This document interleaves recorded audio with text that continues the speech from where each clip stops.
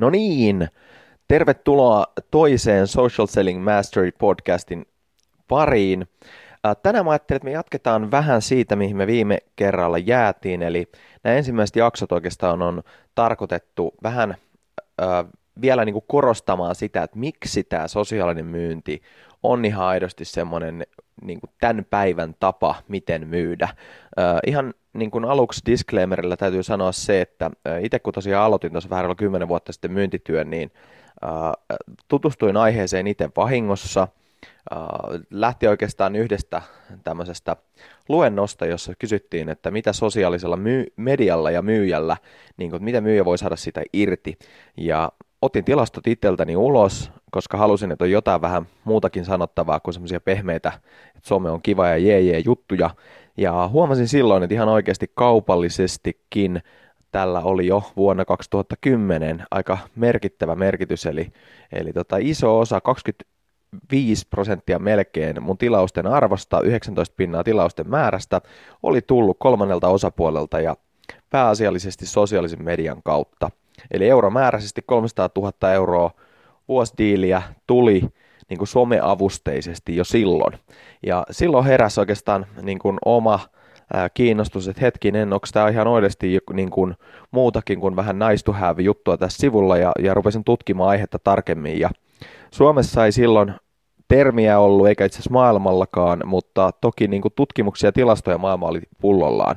Ja rupesin katsoa, että mitä Rapakon takana ja muualla aiheesta puhutaan, ja sitten niin kuin jäin tavallaan koukkuun siihen, että miten itse voisi olla vähän performoida paremmin ja käyttää niin kuin moderneja tapoja, koska jo silloin tuli semmoinen ajatus, että ei se voi mennä niin, vaikka asenne itselläkin oli kunnossa ja ei tavallaan tämmöistä puhelinpelkoa ollut, eli niin kuin otin vahvasti luureja ja satoja puheluita ja buukkipäiviä ja koko ajan niin kuin teki sitä vahvaa outbound-tekemistä, mutta kyllä silloin jo heräsi, että pakkohan tähän olla joku fiksumpi tapa. Että meillä on teknologiaan silloin vielä suhteellisen tuore sosiaalinen media niin kuin apuna, joka osoittautui sittenkin, että hetkinen, tätä kautta saadaan aika vahvasti niin kuin mukaan lisää uusia mahdollisuuksia niin kuin myynnille. Niin tämän sanottua, niin nyt me eletään vuotta 2016, niin kyllä mun täytyy sanoa niin kuin ihan rohkeasti se, että jos et sä ihan aidosti myyjänä ole hyödyntänyt tai tule hyödyntämään teknologiaa, sosiaalisia digitaalisia kanavia, niin et sä niin kuin mun mielestä ihan hereillä tässä päivässä ole. Teetkö asiasi hyvin, varmasti voit menestyä ja pärjäät niin kuin omalla alallasi vielä jonkin aikaa, mutta kyllähän niin kuin ihan aidosti sun pitää pystyä ymmärtämään myös tätä kokonaisuutta niin kuin myynnin parissa. Tunneälykäs myyntityö, joka on mulle se kaikista rakkaan laji. Se ei tule muuttamaan ja poistumaan millään tavalla, mutta nämä sosiaaliset digitaaliset kanavat mukana tässä niin kuin koko myynnin kontekstissa, mitä me, niin kuin, missä me oikeasti niin kuin pyöritään, niin ei näitä voi olla väheksymättä. Ja tämä jakso keskittyy siihen, että me vähän vastataan vielä ehkä sen johdon tasolle, että miksi oikeasti ihmisten tulisi vähän katsoa näitä. Eli käydään statistiikkojen kautta. Mä oon aina sanonut, että älkää mua kuunnelko, vaan kuunnelkaa niin kuin numeroita, kattokaa raakaa dataa ja sitten tietenkin niitä, että mitä maailmalla on tutkittu ja niin kuin todettu aiheesta. Eli tänään aiheena social selling ja statistiikat, josta me saadaan vähän niin kuin vahvistusta, että miksi tämä tulisi olla järkevä. No ensimmäinen juttu tietenkin on se, että se fakta, mitä kukaan ei varmaan kiistä, on, että verkon kautta alkaa haut. Google, mun mielestä yksi parhaimpia lähteitä, Google ja Millward Brown on tehnyt tosi hyviä tutkimuksia, joita kannattaa käydä kurkkimaan. Think with Google, niin kuin erilaisia analyysejä, whitepapereita. 71% B2B-päätöksentekijöistä aloittaa verkon kautta tämän prosessin. Se on fakta. Toinen kotimainen versio, Selectus nykyinen Rainmaker ja taloustutkimus, tehtiin silloin tutkimus, että miten esimerkiksi ihan yleisesti kaupan käynnin kautta, niin mistä se ostoprosessi alkaa, niin luku oli 83%, kun myyntiprosessi alkaa, ostoprosessi alkaa verkon kautta. No sitten tietenkin tämä legendaarisin ehkä tutkimus, mitä on sanottu nyt tästä, että se ostoprosessin niin kuin suorittaminen itsenäisesti asiakkaan toimesta, niin sehän on dramaattisesti siirtynyt sinne asiakkaalle. Eli tämä SEBin eli Corporate Executive Board Study, jossa 1400 B2B-päättäjää kertoo, että hei, tai heiltä kysyttiin, että miten he aloittavat myyntiprosessinsa tai ostoprosessinsa, niin 57% tästä ostoprosessista oli suoritettu ilman, että oltiin yhteenkään myyjään tai myyjäorganisaation yhdessä, eli hyvin itsenäistä tiedonhakua, 57%. No, Gartnerhan on jatkanut tästä vuonna 2020, eli ihan just ovella, niin luku olisi 85%. Mä en epäile tätä pätkääkään.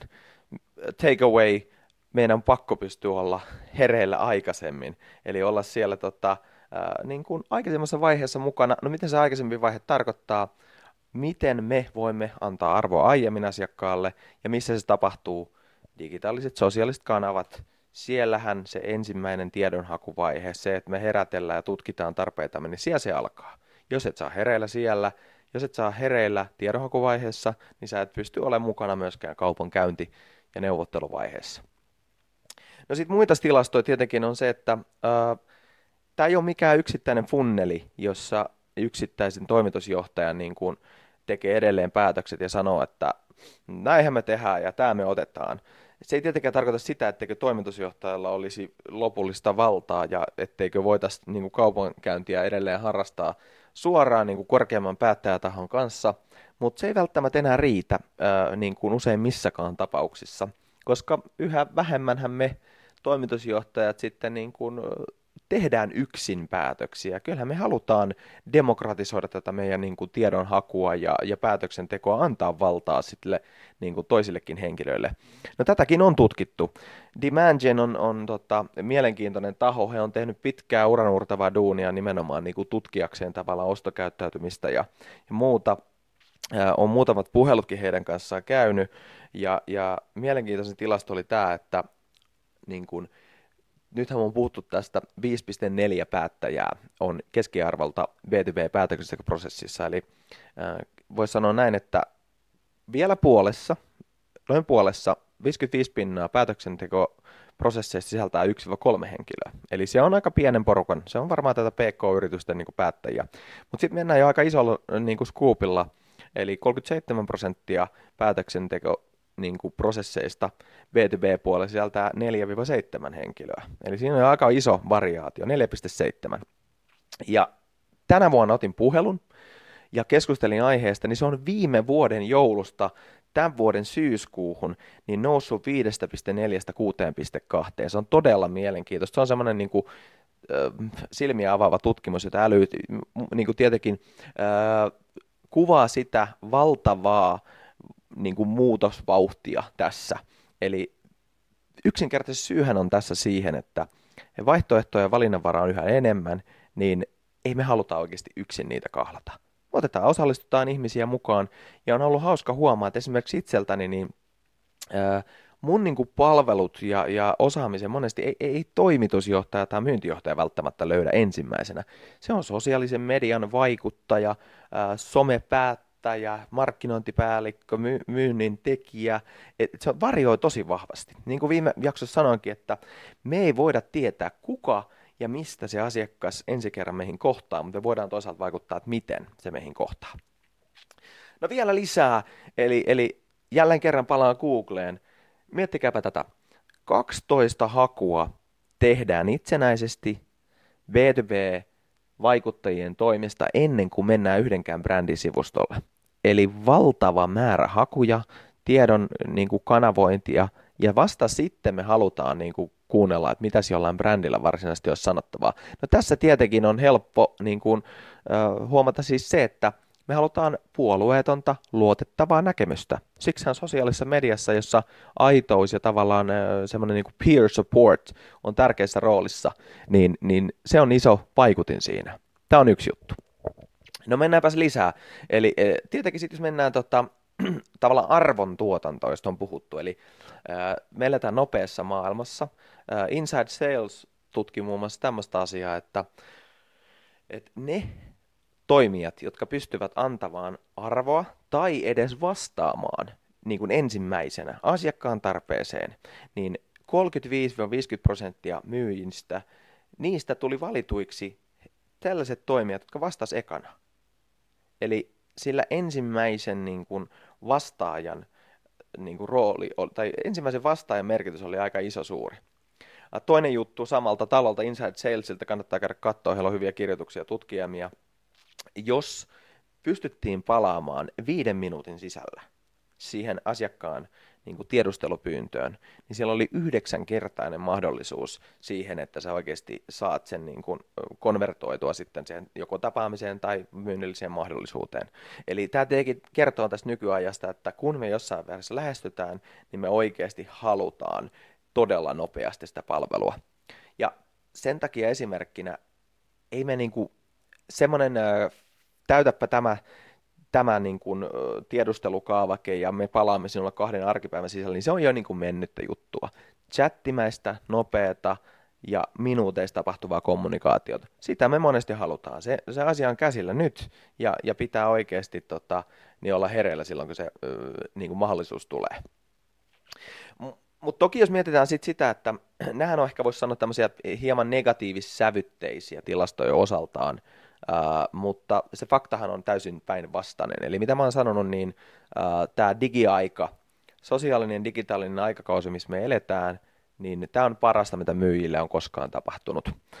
Mä en voisi tehdä sitä, mitä minä teen tänä päivänä, kansainvälistä liiketoimintaa täältä härmästä, sosiaalisten digitaalisten kanavien kautta tapaamatta yritysjohtajia ja tehdä kauppaa. Mä en voisi saada Coca-Colan kaltaisia yrityksiä asiakkaikseni, tai olisi voinut saada vaikka 5 vuotta sitten, koska yksinkertaisesti mun olisi pitänyt lentää paikan päälle, tavata erilaisia päättäjiä, mutta tänä päivänä verkon digitaalisen tuomat mahdollisuudet mahdollistaa sen, että me voidaan tehdä vuosisopimuksia merkittävistäkin summista ilman, että me edes tavataan toisiamme.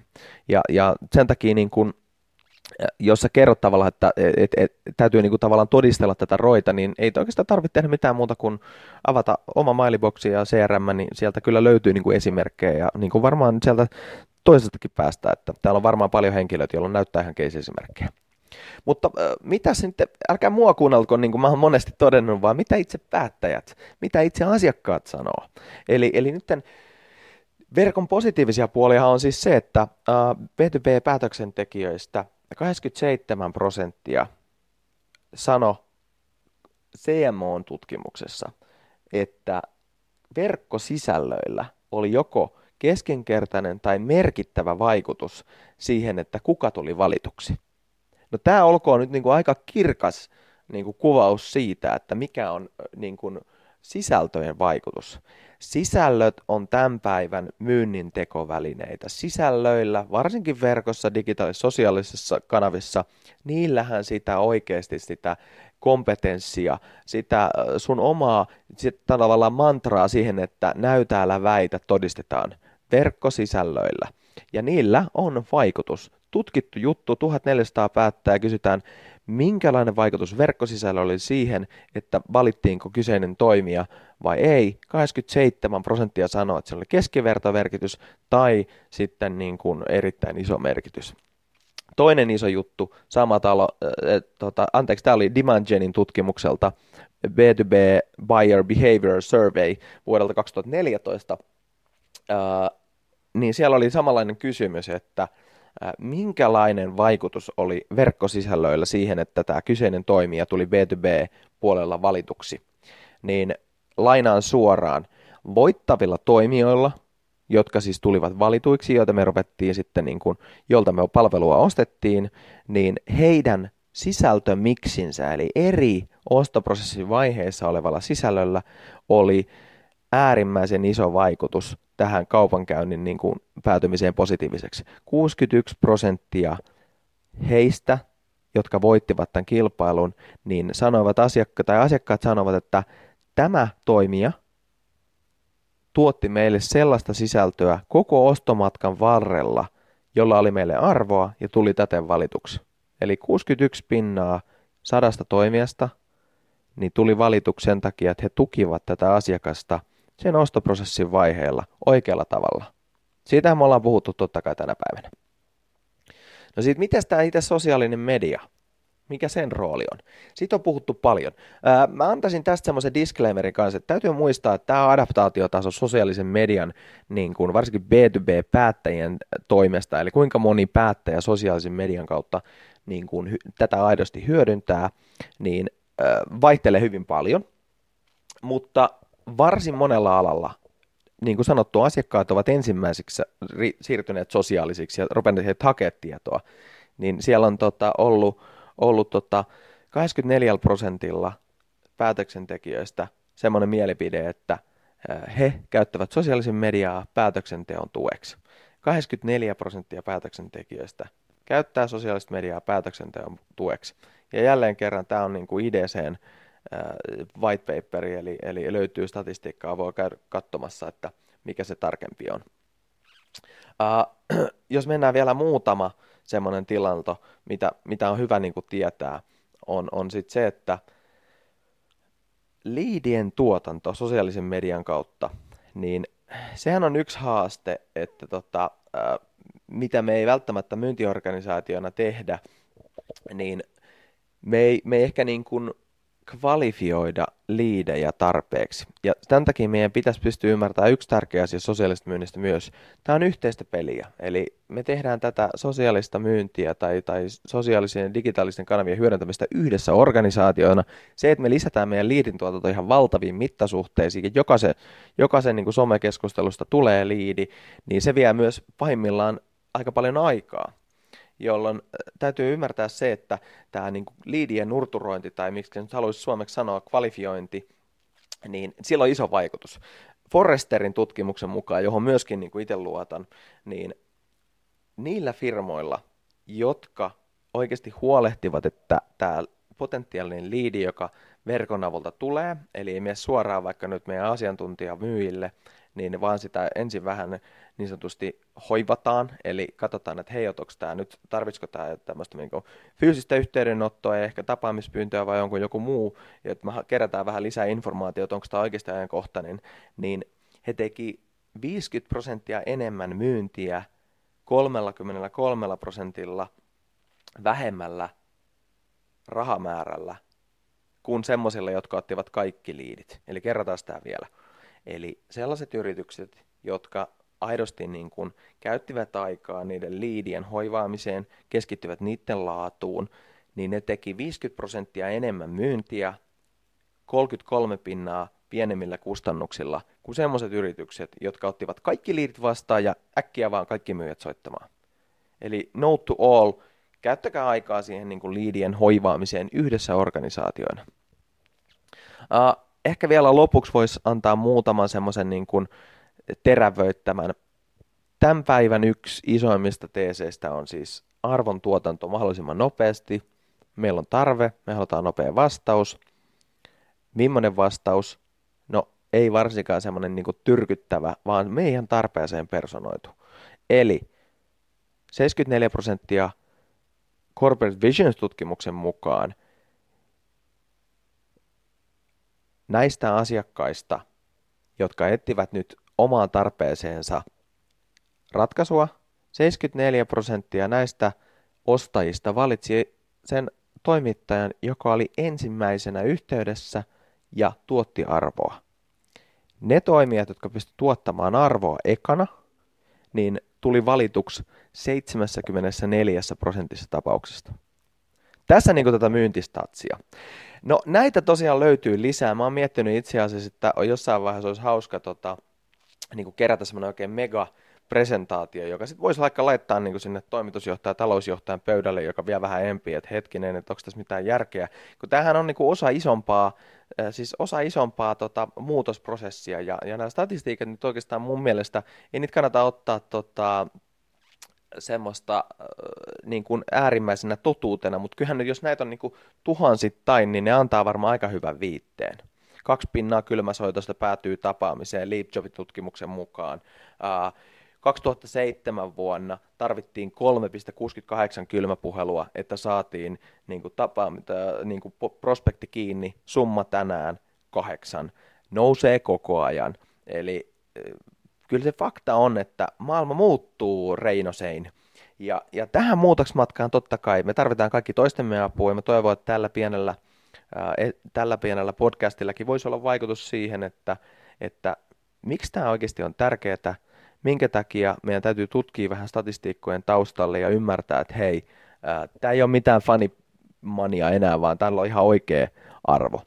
Kiitos Sani-Leena Social Selling Mastery Podcast osa 2, sosiaalinen myynti ja statistiikat.